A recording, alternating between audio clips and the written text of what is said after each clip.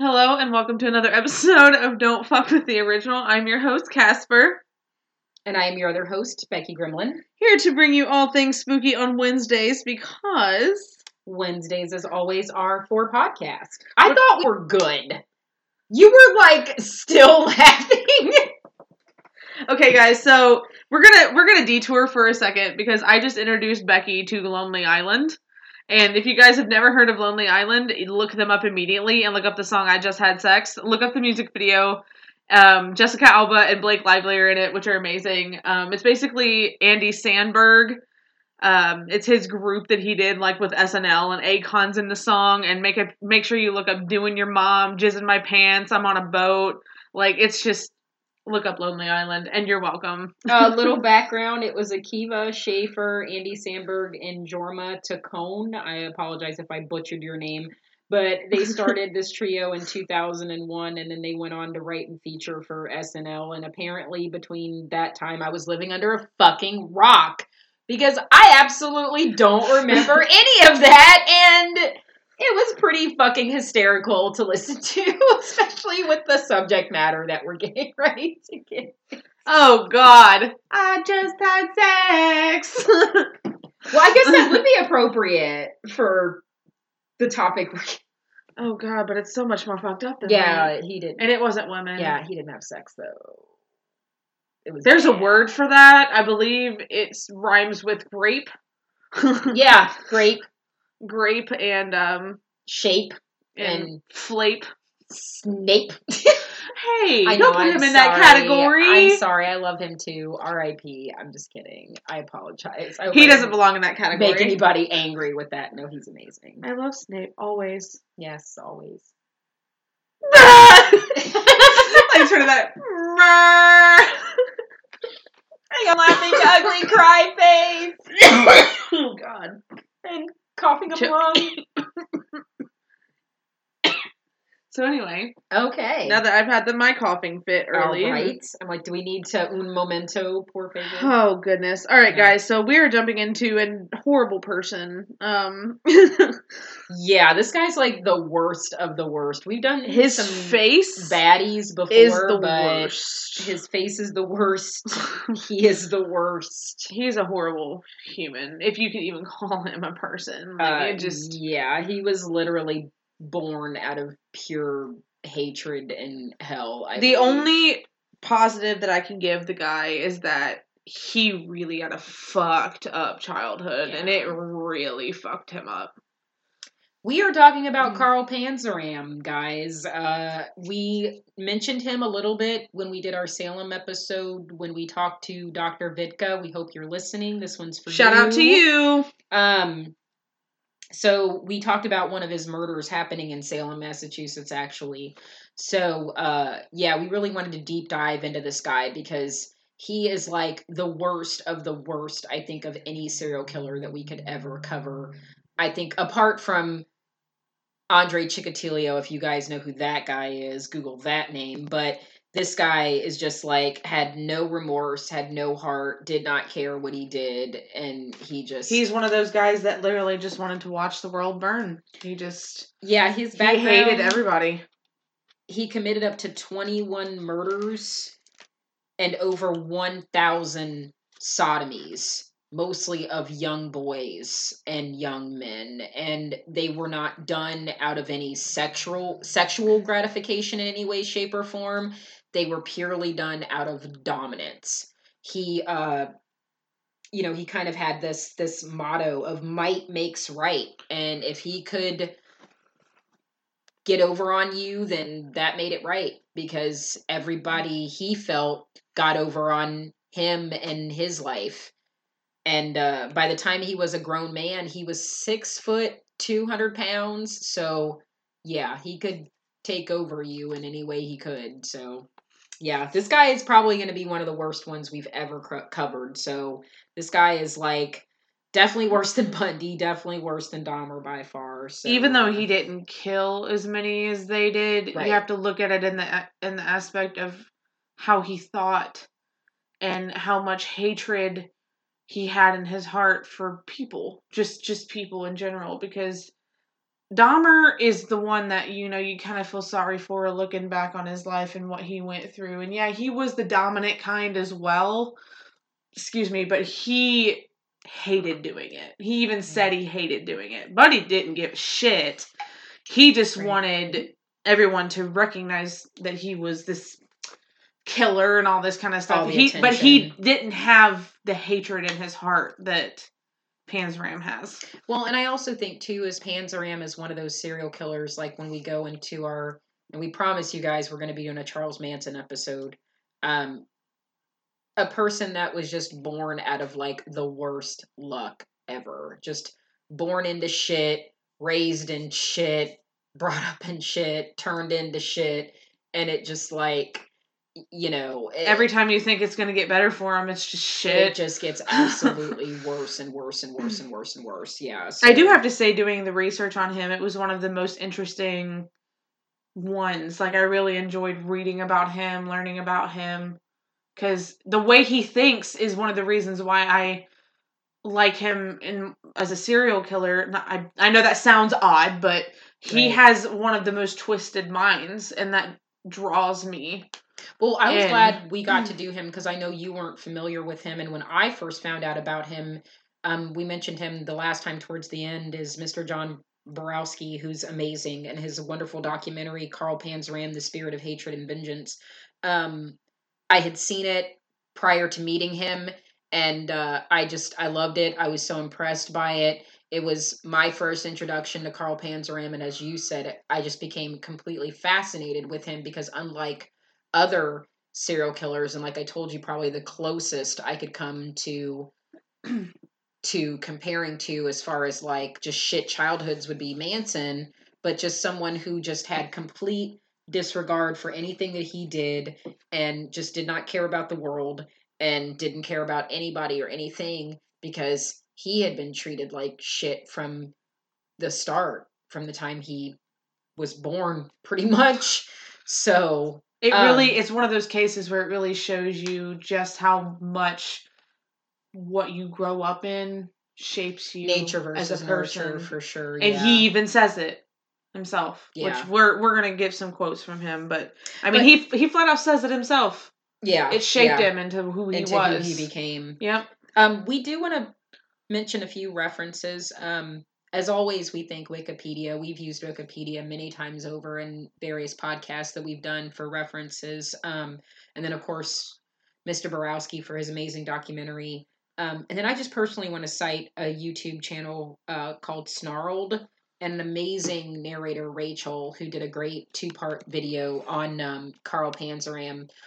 Also, if you guys want to get if we don't go into as much detail as you'd prefer, there's Last Podcast on the Left, who I shout out many times over, did an amazing 3-part podcast on Carl Panzram, and it is like incredible. I mean, it's so fucking detailed, like way more than we could have gone into, but I digress. I just wanted to give shout outs to the people that I could give credit to because we had so much information on this guy. And I'll go into quickly why we did is because he wrote basically his own autobiography that a prison guard was able to get published.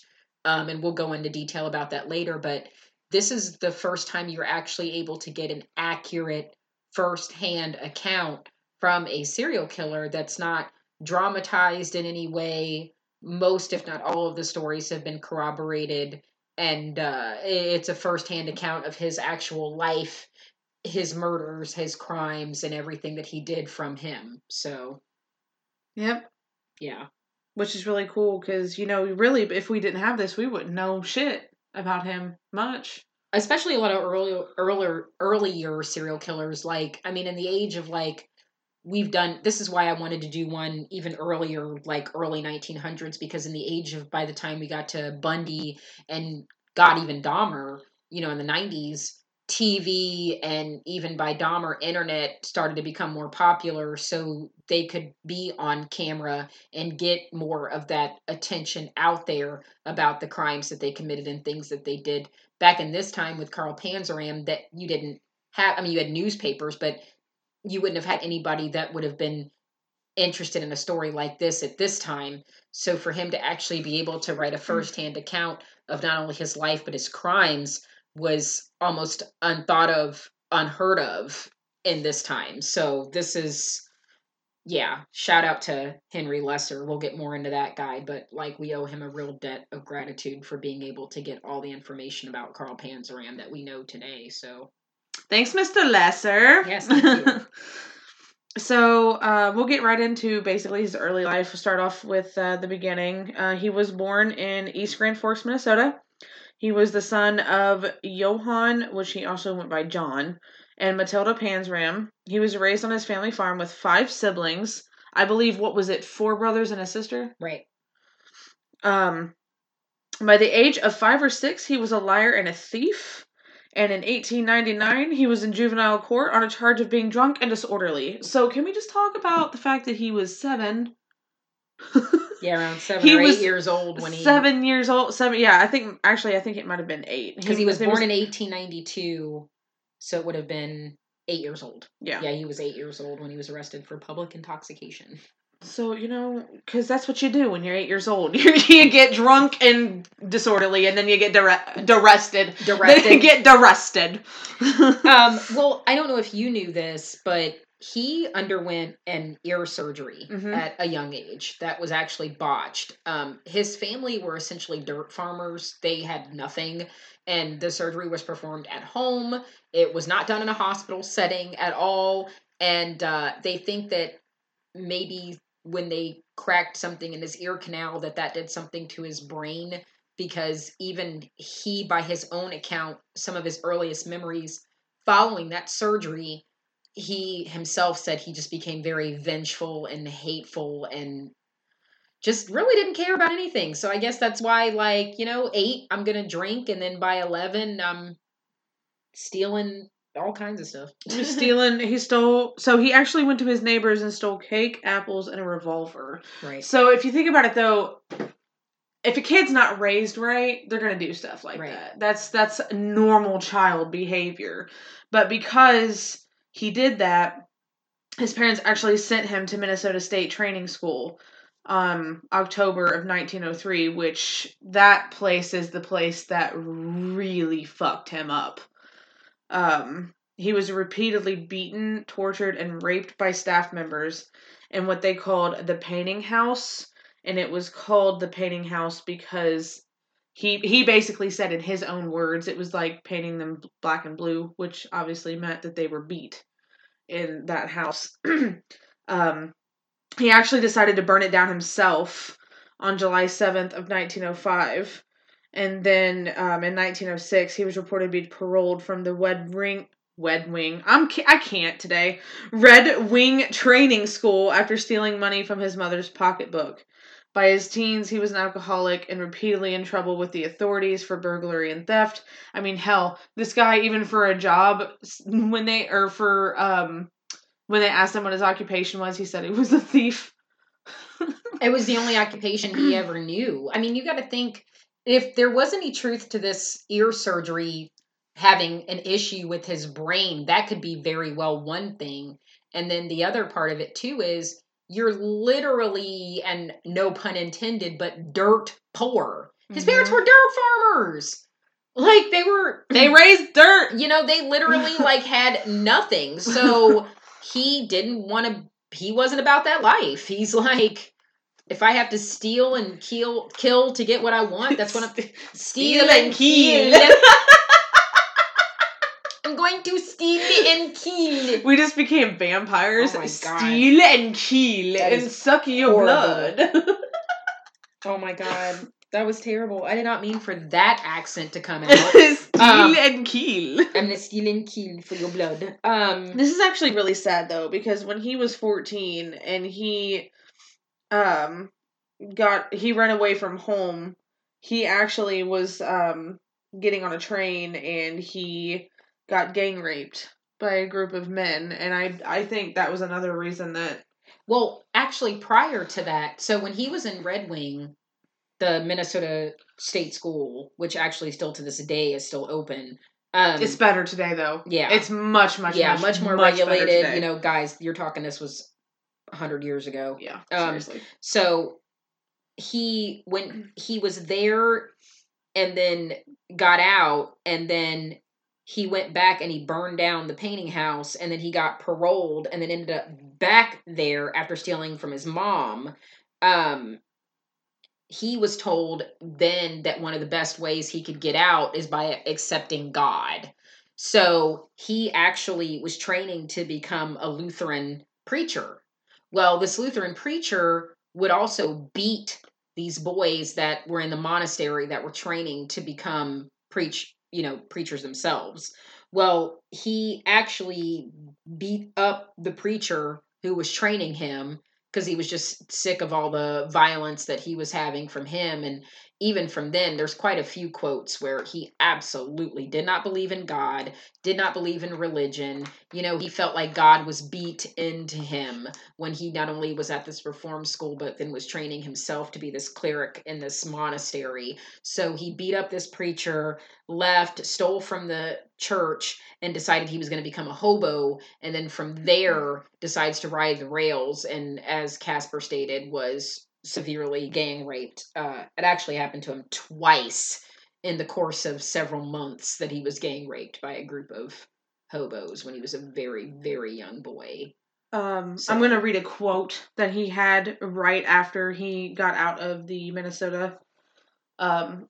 He said, "After serving about 2 years there, I was pronounced by the parole board to be a nice, clean boy of good morals, as pure as Lily and a credit to those in authority in the institution." That's supposed to be institution. Yeah. Where I had been sent to the Reformed. Yes, sure, I was Reformed all right. Damn good and Reformed too. When I got out of there, I knew all about Jesus and the Bible so much that I knew it was all a lot of hot air. But that wasn't all I knew. I had been taught by the Christians how to be a hypocrite, and I had learned more about stealing, lying, hating, burning, and killing.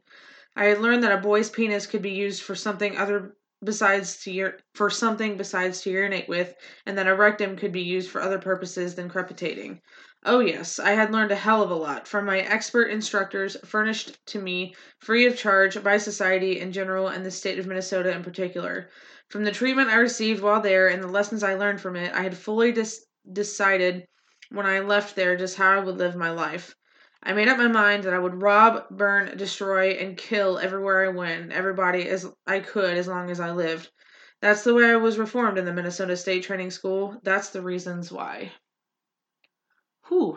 Yeah, this guy had no love from his parents, no love from the time he was a child, is put into this horrible, horrible school where he's beaten and raped and tortured repeatedly, beaten by a preacher, and then beaten and raped when he's a very young boy by hobos. Like I said, this is someone who literally had no hope of ever becoming any type of normal member of society, just as the quote that Casper read, he was out to show the world his vengeance for what happened to him, and he did. It didn't take long. So, did you want me to continue on? No, I can keep going. Yeah, go ahead. So, in 1907, at the age of 15, after getting drunk in a saloon in Montana, so he actually ran into somebody who was enlisting people in the army while he was getting drunk at 15, because, again, that's what you do.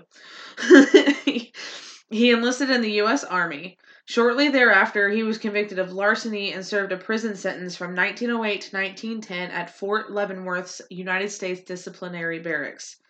Then Secretary of War William Howard Taft approved the sentence. Keep that name in mind, yes. Guys. William Howard Taft will come back. Enter the story later. So Panzram later claimed that any goodness left in him was smashed out during his Leavenworth imprisonment. After his release and dishonorable discharge, Panzram resumed his career as a thief. Just resumed it. Real quick, when he mentioned about his stay at Leavenworth, there was something that happened to him when he was there.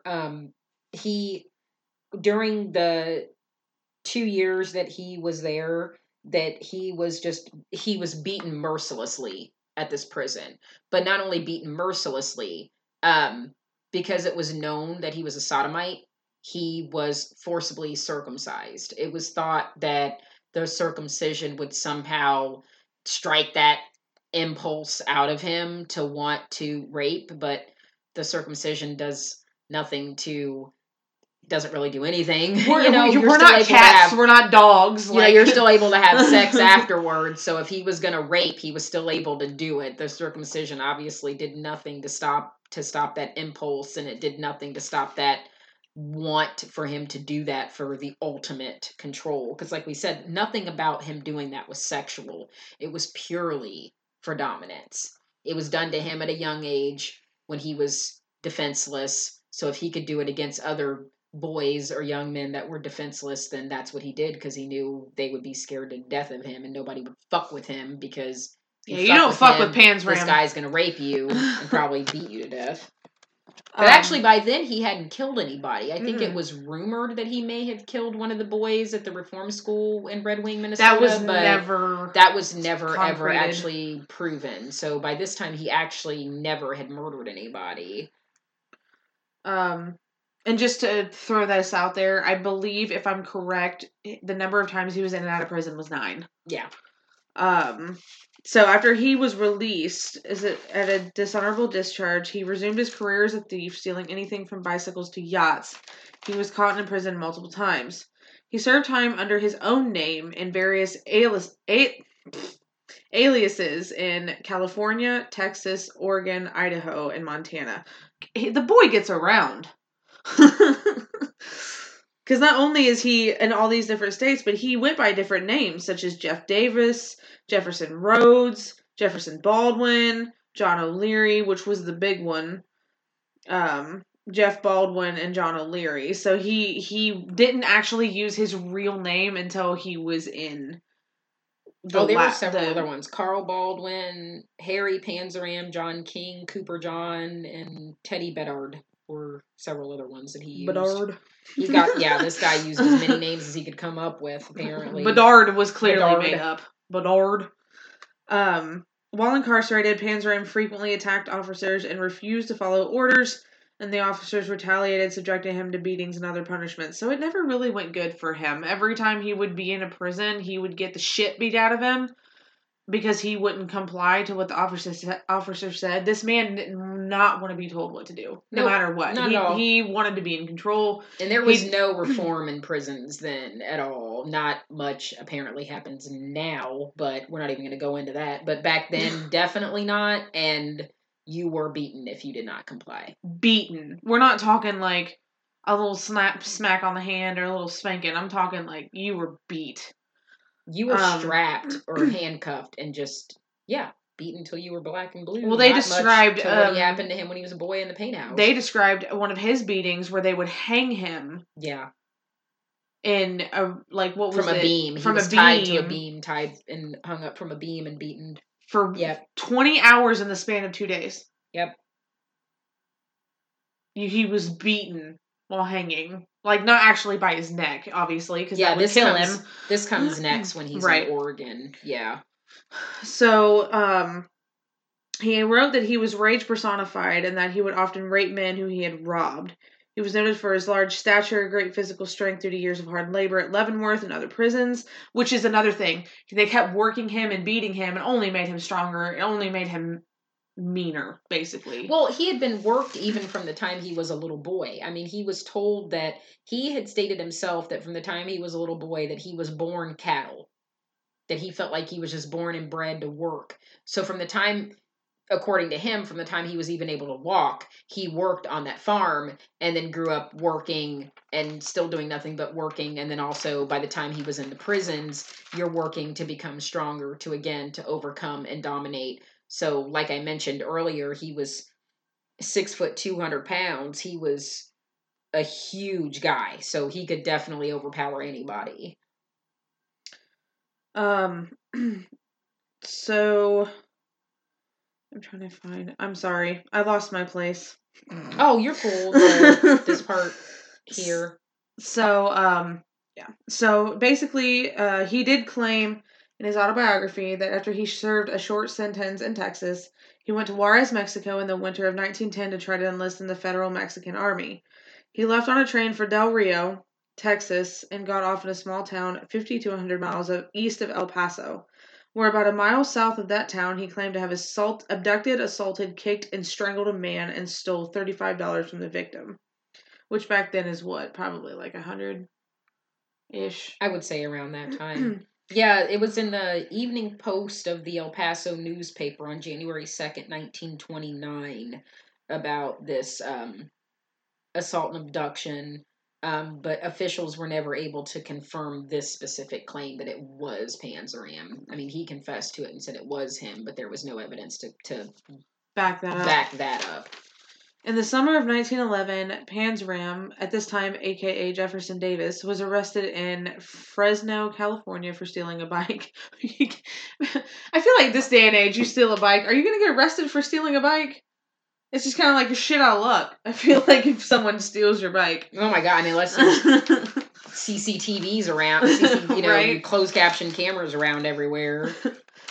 He was sentenced to 6 months in county jail, but escaped after 30 days. This guy was an escape artist. He always figured out how to get out. In 1913, when he went by Jack Allen, he was arrested in Dallas, Oregon, for highway robbery, assault, and sodomy. He broke out of jail after 2 to 3 months. While he was on the run, he used the alias Jeff Davis. He was arrested in Harrison, Idaho, but again, he escaped from county jail. He was arrested in Chinhook, Montana, under the alias Jefferson Davis, sentenced to 1 year for burglary to be served at the Montana State Prison. On April 27, 1913, my birthday, right? Panzram, at this point, again, Jefferson Davis was admitted to state prison, Deer Lodge, Montana. He escaped on November 13, 1913. Within a week, he was arrested as Jeff Rhodes in Three Forks, Montana for burglary and returned to Deer Lodge for an additional year and then released on March 3rd, 1915. See, he just keeps getting caught, though. That's his freaking problem. Like, it was kind of like Bundy with his cars. He couldn't drive, so he kept getting caught. This guy was a terrible fucking thief because every time he would burglarize, he would end up getting fucking caught. So it's just like, yeah, you could get out and escape, but and also again, guys, this time it was really fucking easy to use aliases. I mean, it's kind of like you didn't have to have an ID. You said you were. Yeah, you didn't have to have an ID or anything like that. You just said a name, and that's who the fuck you were. Like. It's no wonder they came out with IDs. Right. That was it. I mean, there was no other way of telling who was who because you could just say whoever the fuck you were. June 1st, 1915, he burglarized a house in Astoria, Oregon, but was arrested soon after while attempting to sell some stolen items. So you're gonna steal and then you're gonna sell the stolen items. Yeah, not smart. How that works. He was sentenced to 7 years in prison to be served at the Oregon State Penitentiary in Salem. Oregon. Funny, I know, but still. It was Oregon, but it was still Salem. He liked his Salems, though, He liked the Salem. I'm surprised he didn't hit up Salem, Indiana while he was at it. Right. Where all the Salem. Where he arrived on June 24th. Warden Harry Minto believed in harsh treatment of inmates, including beatings and isolation, among other disciplinary measures. Yeah, this is the one where he was kept in solitary confinement for over 2 months. Mm-hmm. And in that time he was kept in solitary confinement, he was hung up and beaten. Yeah, this warden was a piece of shit. Yeah, for real. Because even though he did some fucked up things, he did these fucked up things because of the fucked up things that were done to him. He was a product of his environment, for sure. And, you can't say blame it all on the environment. Because, of course, there are people that grow up in shitty environments and that turn out to be really, really good people. It's how you decide. You decide either to take that and turn it into, I don't want to be this, or you take it and do exactly what he did, which was, I'm going to be the worst of the worst, and I'm going to get revenge on everybody, even if they didn't do it to me, kind of thing. He swore he would never do that. He swore he would never do the full 7 years. I defied the warden and all his officers to make me. Later that year, he helped fellow inmate Otto Hooker escape from prison. While attempting to evade recapture, Hooker killed Minto, marking Panzram's first known involvement in a murder as an accessory before the fact. Right. So he didn't actually kill Minto. Hooker did, but he would have been considered an accessory. In his prison record, he falsely gave his age as 30 and his place of birth is Alabama. The one true bit of autobiography he did give was his occupation, thief. Mm-hmm. The only thing he was sort of semi-good at? He was disciplined several times while at Salem, including 61 days in solitary confinement, which Becky just mentioned. before escaping on September 18th of 1917. After 2 shootouts, he was recaptured and returned to prison. On May 12th, 1918, he escaped once again by sawing through the bars of his cell because someone gave the motherfucker a hacksaw. Mhm. Because that's what you do. One just lying around. Oh, hey, look, a hacksaw. Oh, wait, you look like a nice man. There you go. Or I'll just leave this and wink, wink, turn my back, and... Oh, look! Just the slip. I dropped this. Is this yours? No! He began going by the name John O'Leary, shaved off his mustache, and would never return to the Northwest. Probably a good idea he didn't. Yeah. Because that mustache was not becoming. Yeah, he got as far away from Oregon and any part of that part of the country. I was actually about to say mustaches kind of make certain men look like pedophiles, and then I was like, oh, wait. He kind of was. He kind of was.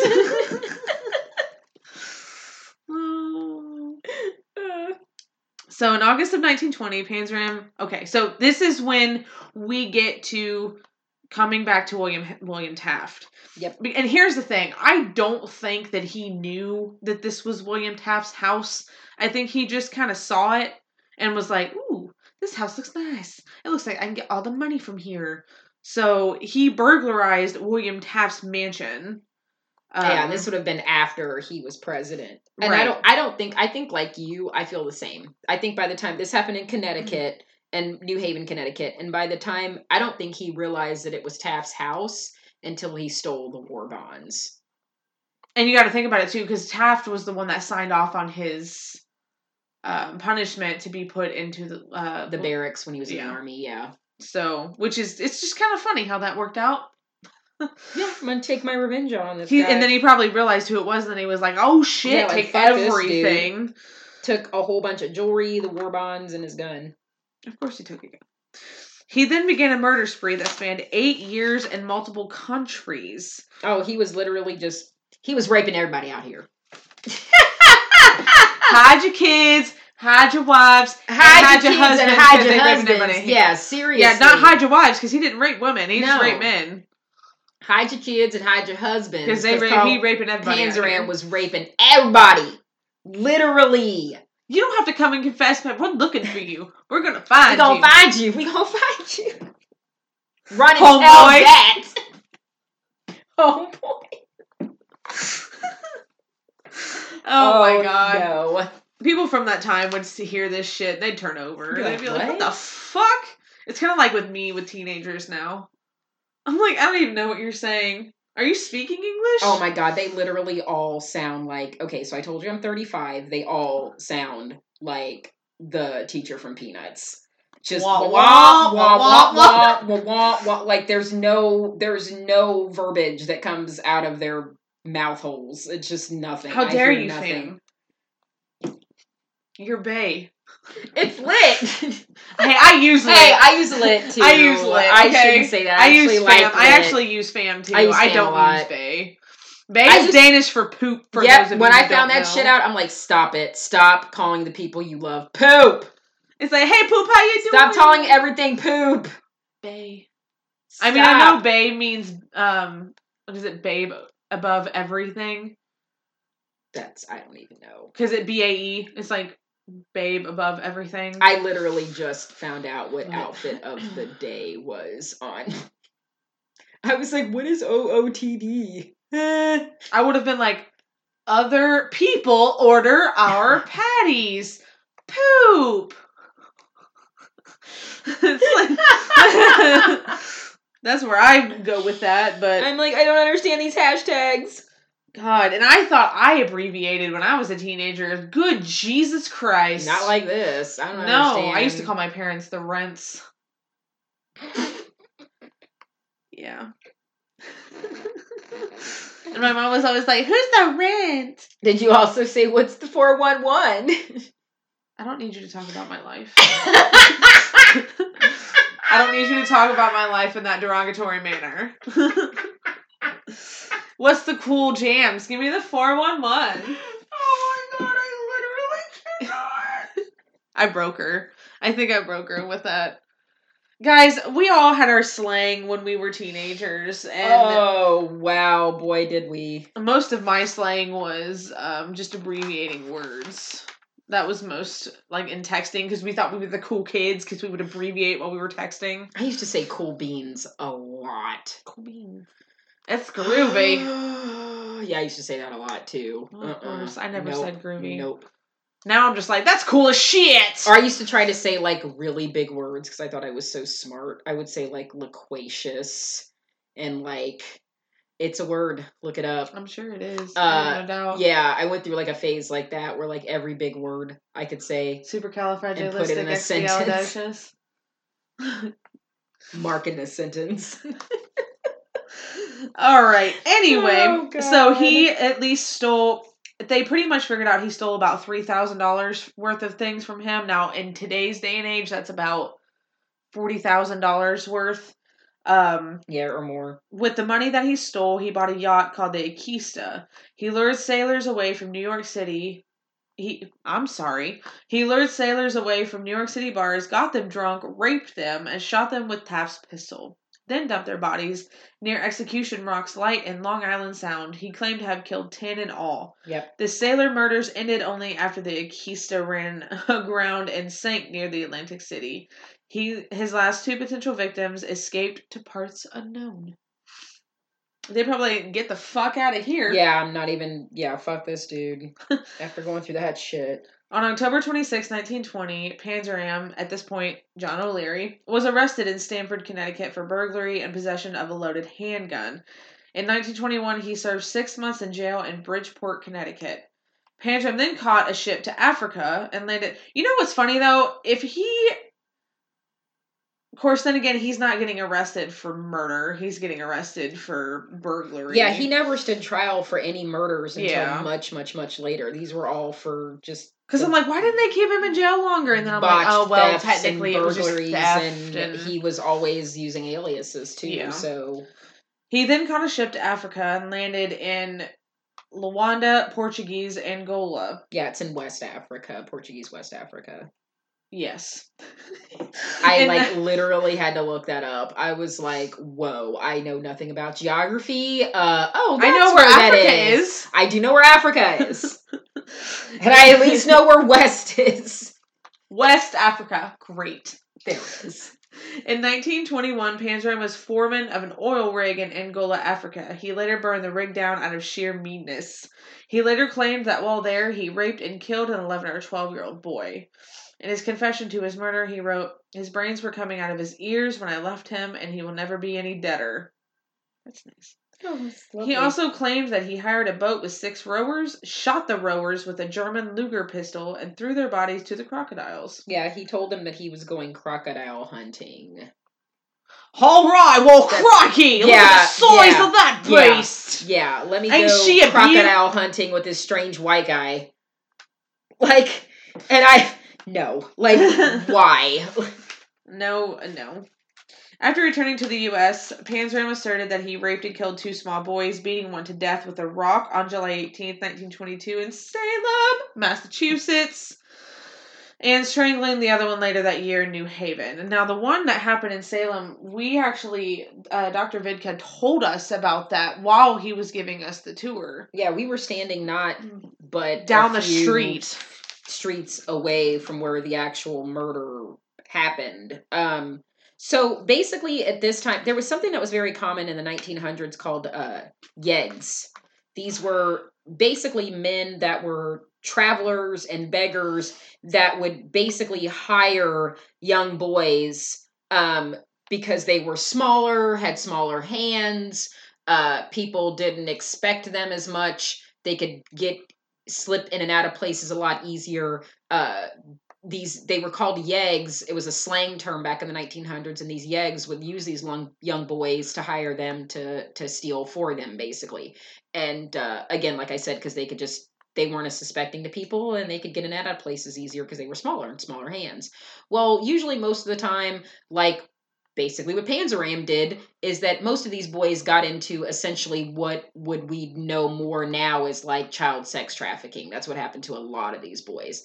And essentially that's what Panzerram was a yegg. And when he got back to the U.S. after he left Africa, he hired these two boys to come with him because he had arrived in New York, and he hired these two boys to come with him.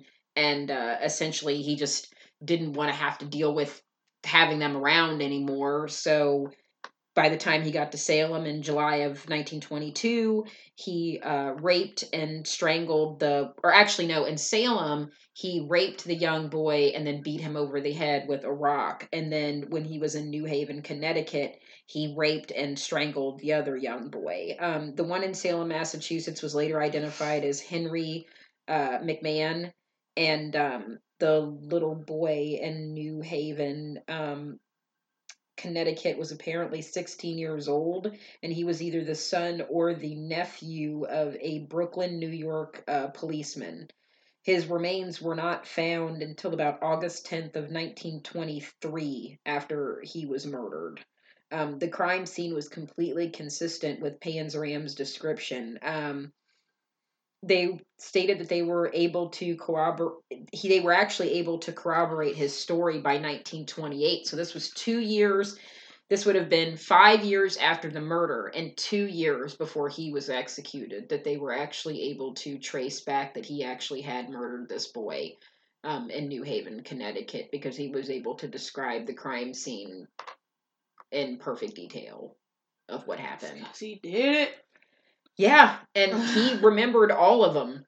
I mean, that autobiography that he detailed later on, I mean, he went into gruesome detail with every single one. He remembered every single sodomy and every single murder he did. Makes sense for somebody who's obsessed with power, though. Yep, you're going to remember those things like your trophies, basically. Pretty much. So June 29th, 1923, Panzerram John O'Leary was arrested in Nyack, New York. Whew, say that 3 times fast. July 9th, 1920. We actually drove through Nyack, New York, of all things. Yeah. How about that? We couldn't see shit, but we did. Yeah, that was terrible. Couldn't see a goddamn thing on the way back, but On July 9th, 1923, Panzerram tried to escape from jail. He later conned his lawyer by giving him ownership of a stolen boat in return for bail money. Panzerram skipped bail on the boat, and the boat was confiscated by the police. On August 26, 1923, Panzerram, again using the alias John O'Leary, was arrested in Larchmont, New York, after breaking into a train depot. He was sentenced to 5 years imprisonment while in county jail, he confessed to being Jeff Baldwin wanted in Oregon. On October 23rd, Panzerram was imprisoned at Clinton Prison in Dannemora, New York. He was discharged in July of 1928. He's alleged to have committed a murder in Baltimore, Maryland in the summer of 1928.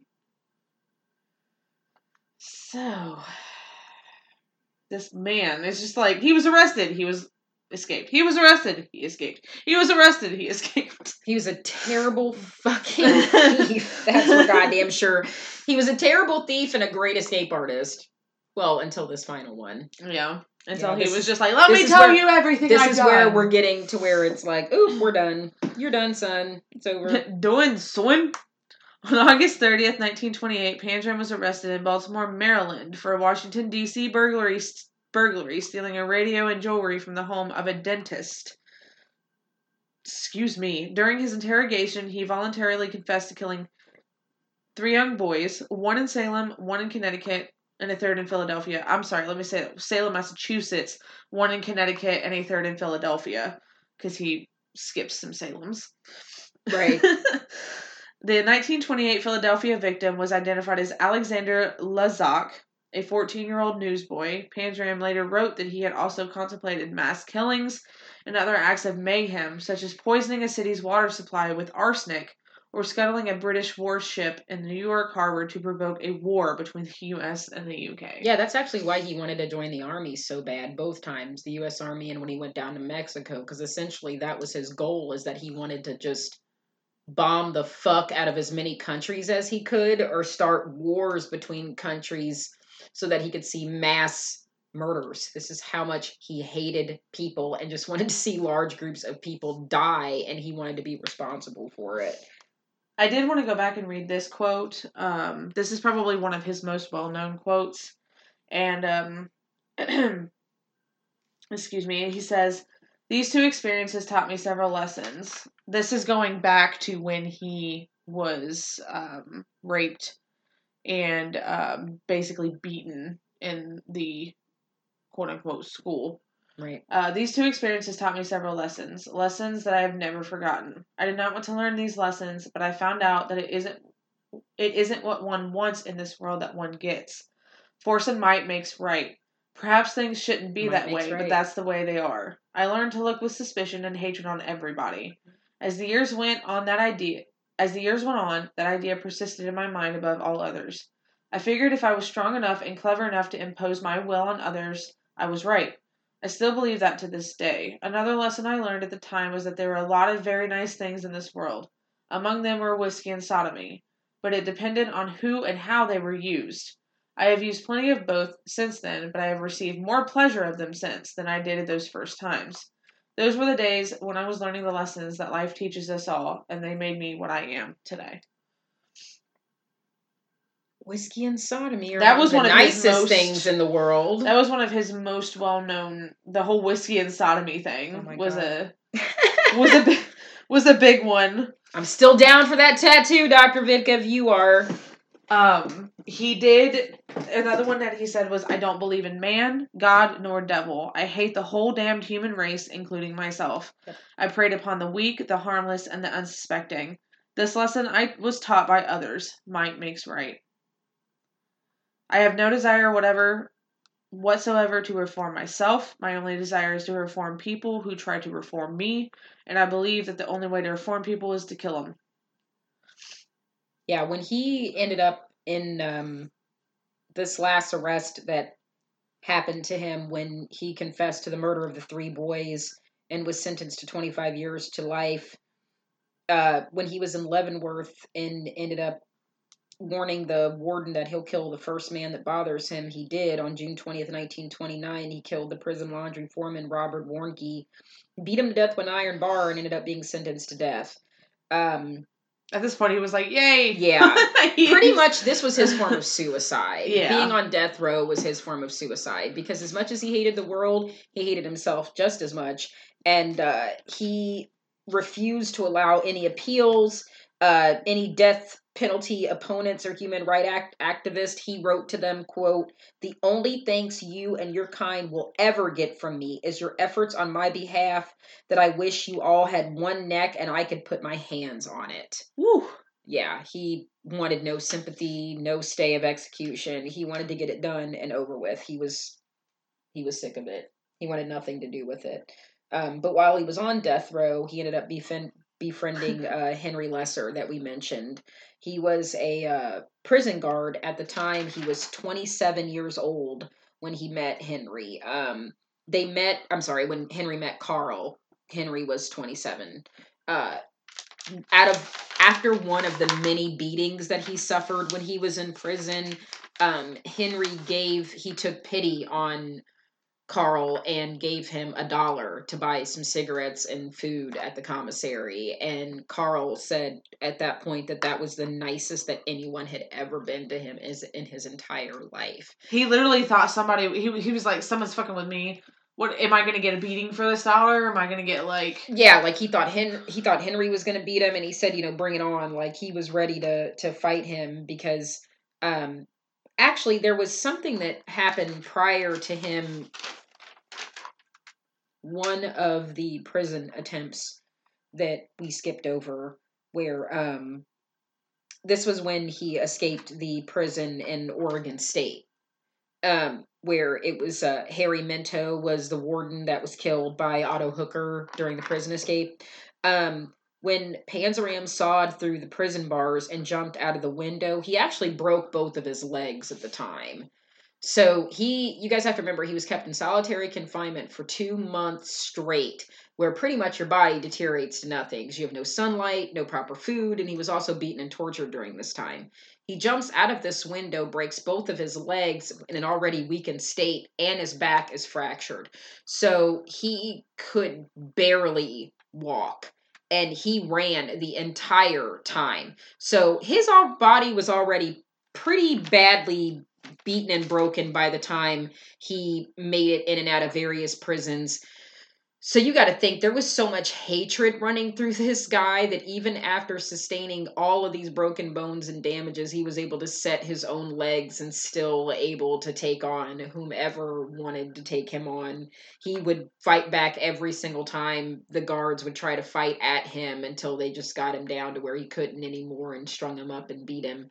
So I'm sensing a new shirt that says "Don't fuck with Panzeram." Right, exactly. Like, or don't fuck with the original. Don't fuck with Panzeram. I wouldn't. But that's why he thought Henry was just jiving him. He didn't think any of it was real because nobody had ever been nice to him, let alone a prison guard. Yeah, I use that reference a lot. I'm so sorry.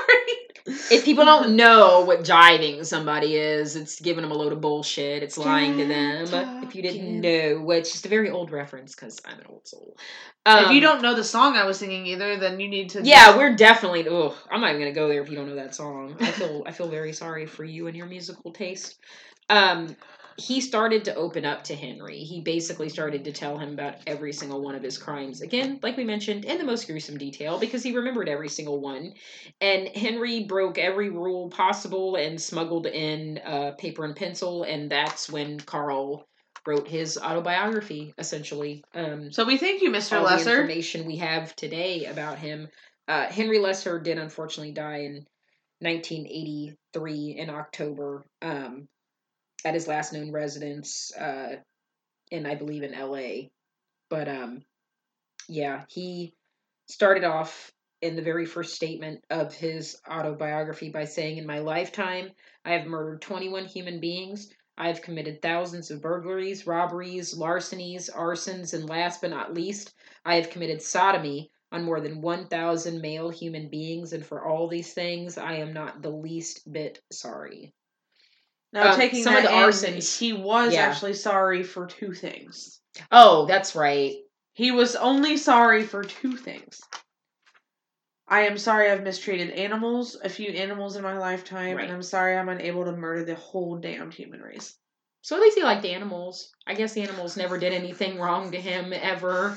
He was very natured, though. He loved nature. He seemed like he liked nature. Yeah. People wronged him, though. Yeah. Animals didn't. So he had every reason to hate people because people did nothing but wrong him. Like he said, the only person that ever showed him kindness was Henry Lesser. It should also be noted, too, that of all the arsons that when he said he committed arsons, the majority of those arsons would not only be places that he would rob, he would burn down a lot of churches. I think, again, this was just another to get back at the whole religion and what happened to him as a child. He would rob a variety of different churches along the way because, churches are unlocked, and he would just walk right in, rob them, and then set them on fire. But he would do that to several different places he would rob just to usually cover up the crime. He would set the place on fire. Yeah.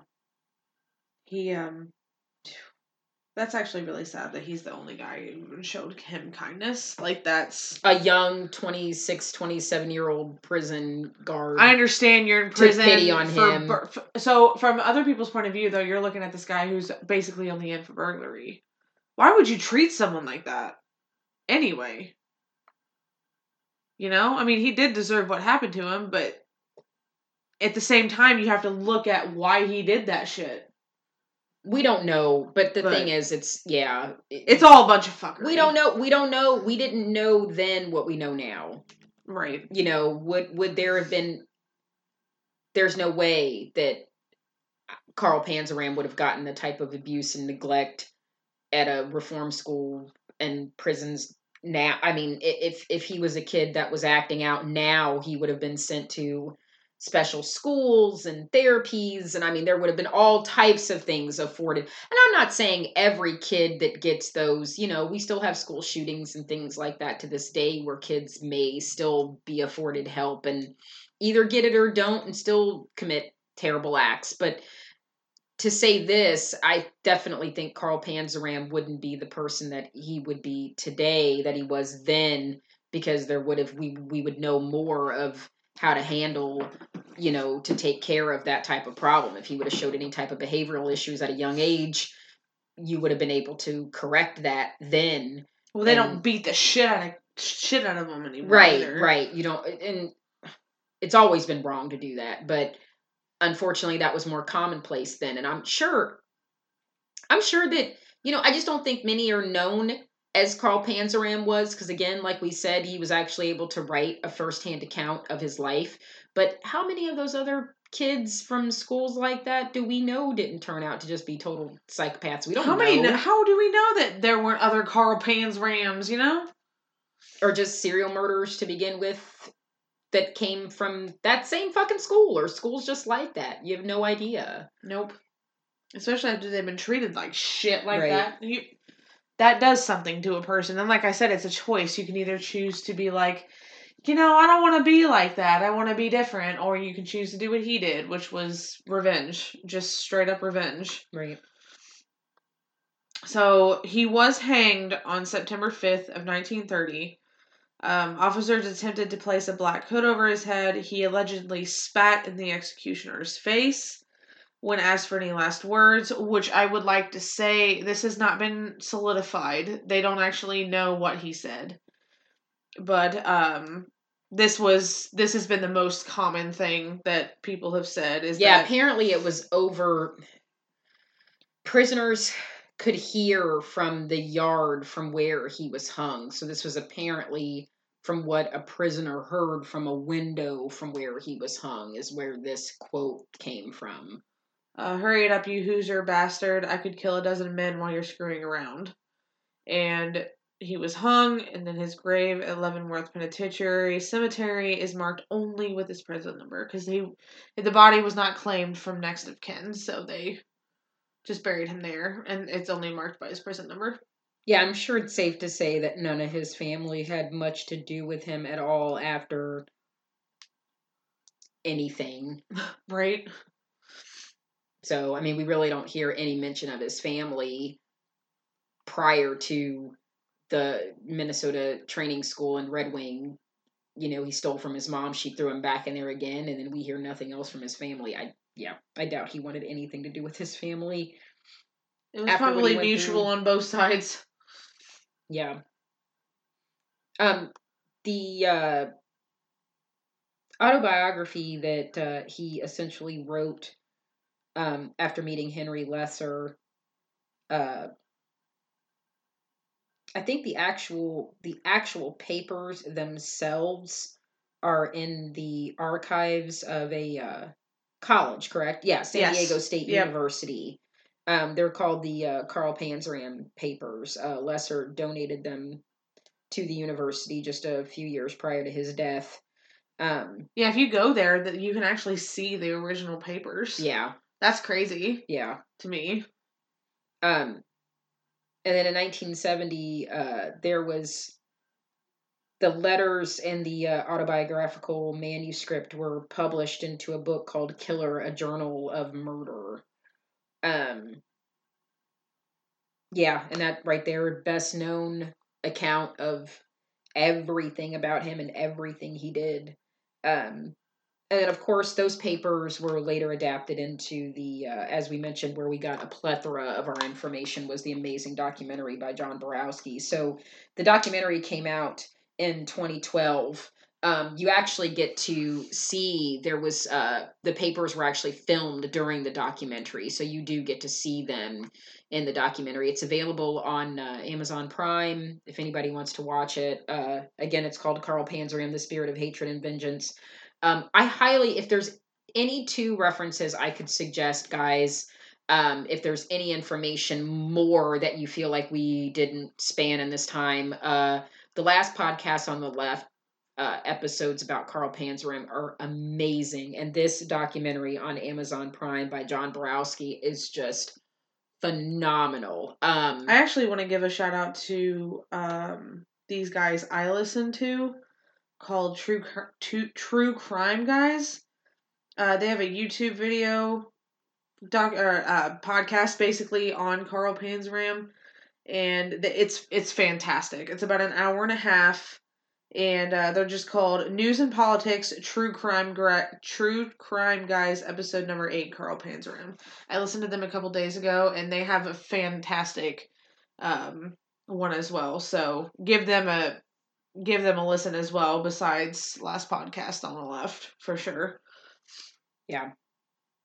Yep, 271 through episode 273 is the last podcast on the left. And again, shout out to the Snarled, SNARLED YouTube page with Rachel, who did an amazing job in her two-part video about Carl Panzram.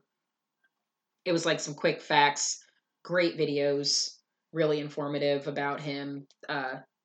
Yeah, so that's all we've got, guys. Unless there's anything else you had, Casper, about Mr. Carl. I can read a couple more quotes of his. It's just so interesting to hear what he had to say, like himself. Like hearing from his own words. We can go, and talk about him, but it's neat to actually read what he himself has said. So I'm going to read a couple more of his own writings. Yeah, and a lot of them are mentioned in the John Borowski documentary too. Yep, and they are. The voice, if that's what Carl Panzram sounded like in real life, holy shit, his voice is. Well, his voice actually weirdly matches with the picture. Yeah. So whoever they decided to get to voice him, I forget his name. John DiMaggio. He is also the voice of Bender from Futurama. I am sorry if that fucked with everybody, but it fucked with me too. So there you go. Take that. Jesus Christ. Take that with you next time you watch Futurama and bite my shiny metal hand. Let's see. If you or anyone else will take the trouble and have the intelligence and patience to follow and examine every one of my crimes and actions, you will find that I have consistently followed one idea through all my life. I preyed upon the weak, the harmless, or unsuspecting. Those I have harmed were all either weaklings, either mentally or physically. Those who were strong in either mind or body, I first lied to and led into a trap where they were either asleep or drunk or helpless in some way. I always had all the best of it, because I knew ahead of time just what to expect, and the others did not. I therefore was strong in my knowledge and stronger in body than those preyed upon. This lesson I was taught by others. Might makes right. He said that a lot. The might makes right. Well, that was one of the first things that he was taught, that he learned back when he was in the reform school. So, He also did say at one point that he was the embodiment of meanness. Like the actual embodiment of that. Soul embodiment of evil. Yeah.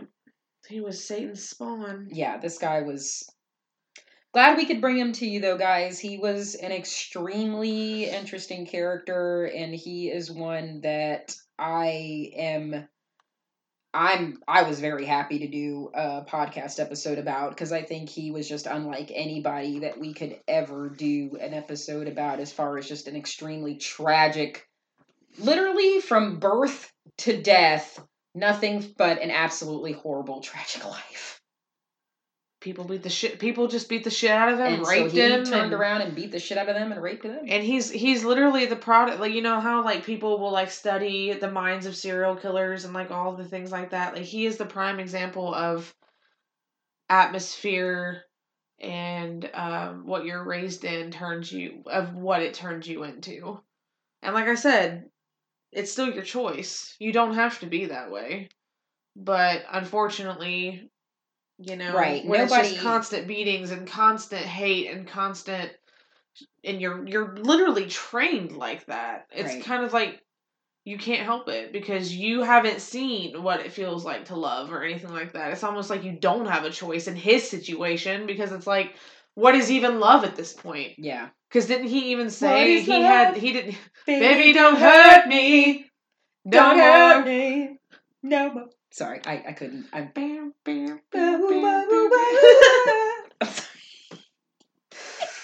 It's like people of this generation, though, are not going to know what that is, and I'm really sad. No! Oh my god, we had so many references where it's like those dumb 18-year-olds that we talked about earlier that shall not be named. They're going to be like, what?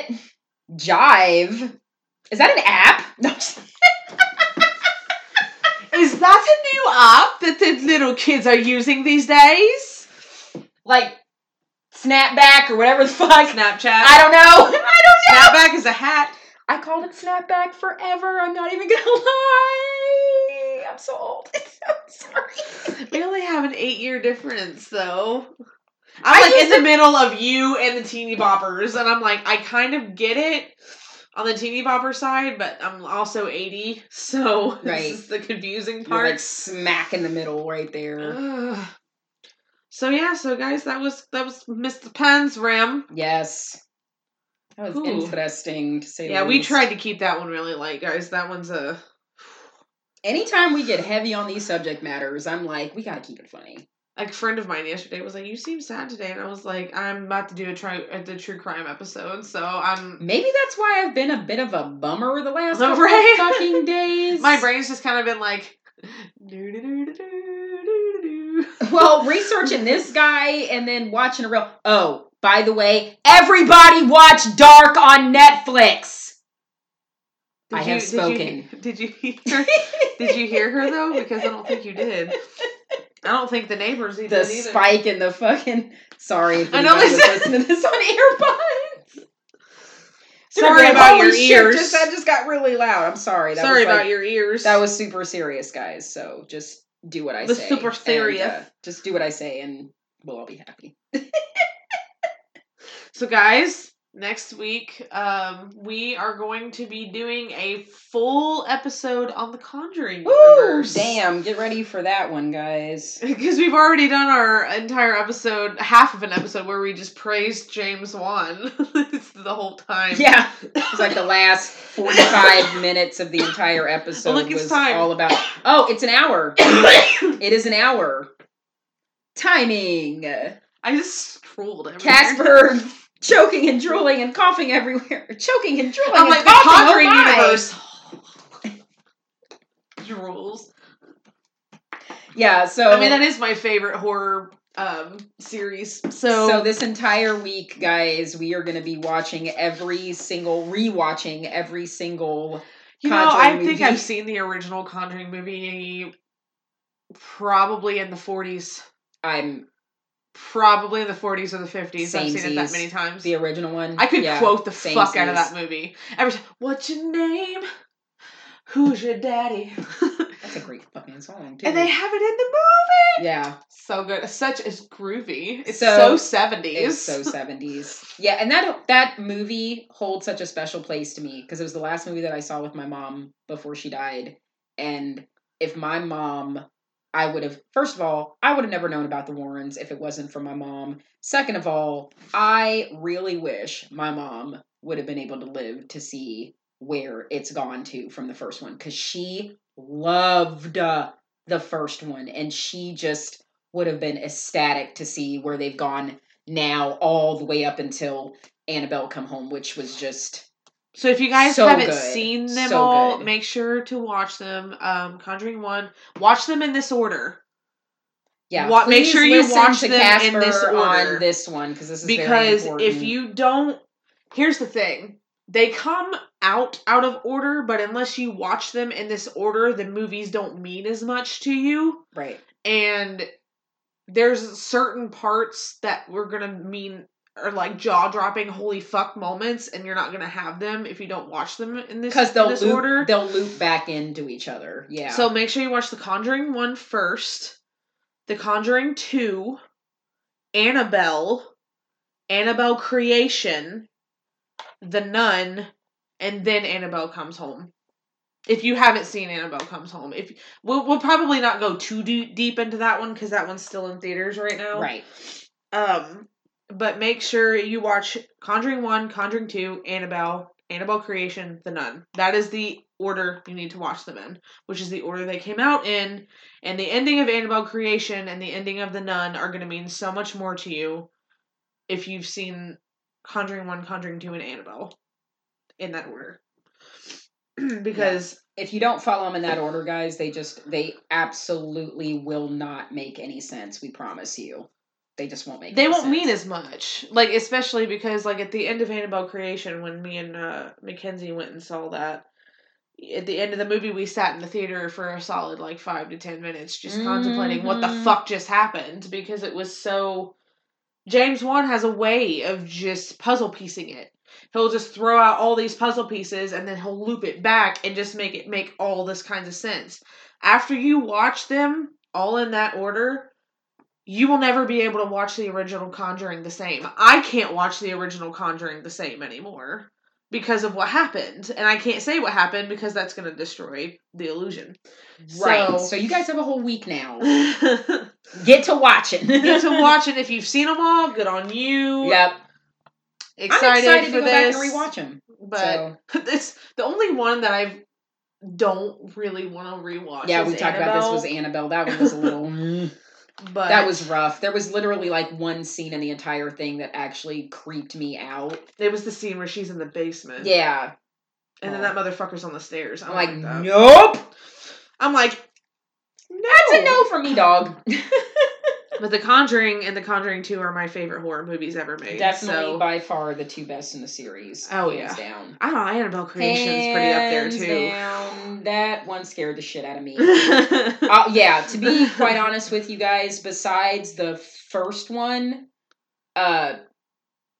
Annabelle Creation scared the holy bejesus out of me. And the most jaw-dropping ending.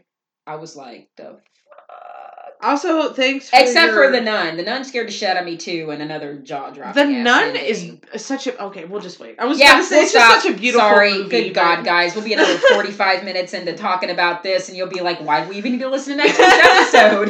When you just did next week's episode. Okay, guys, so word from our sponsor.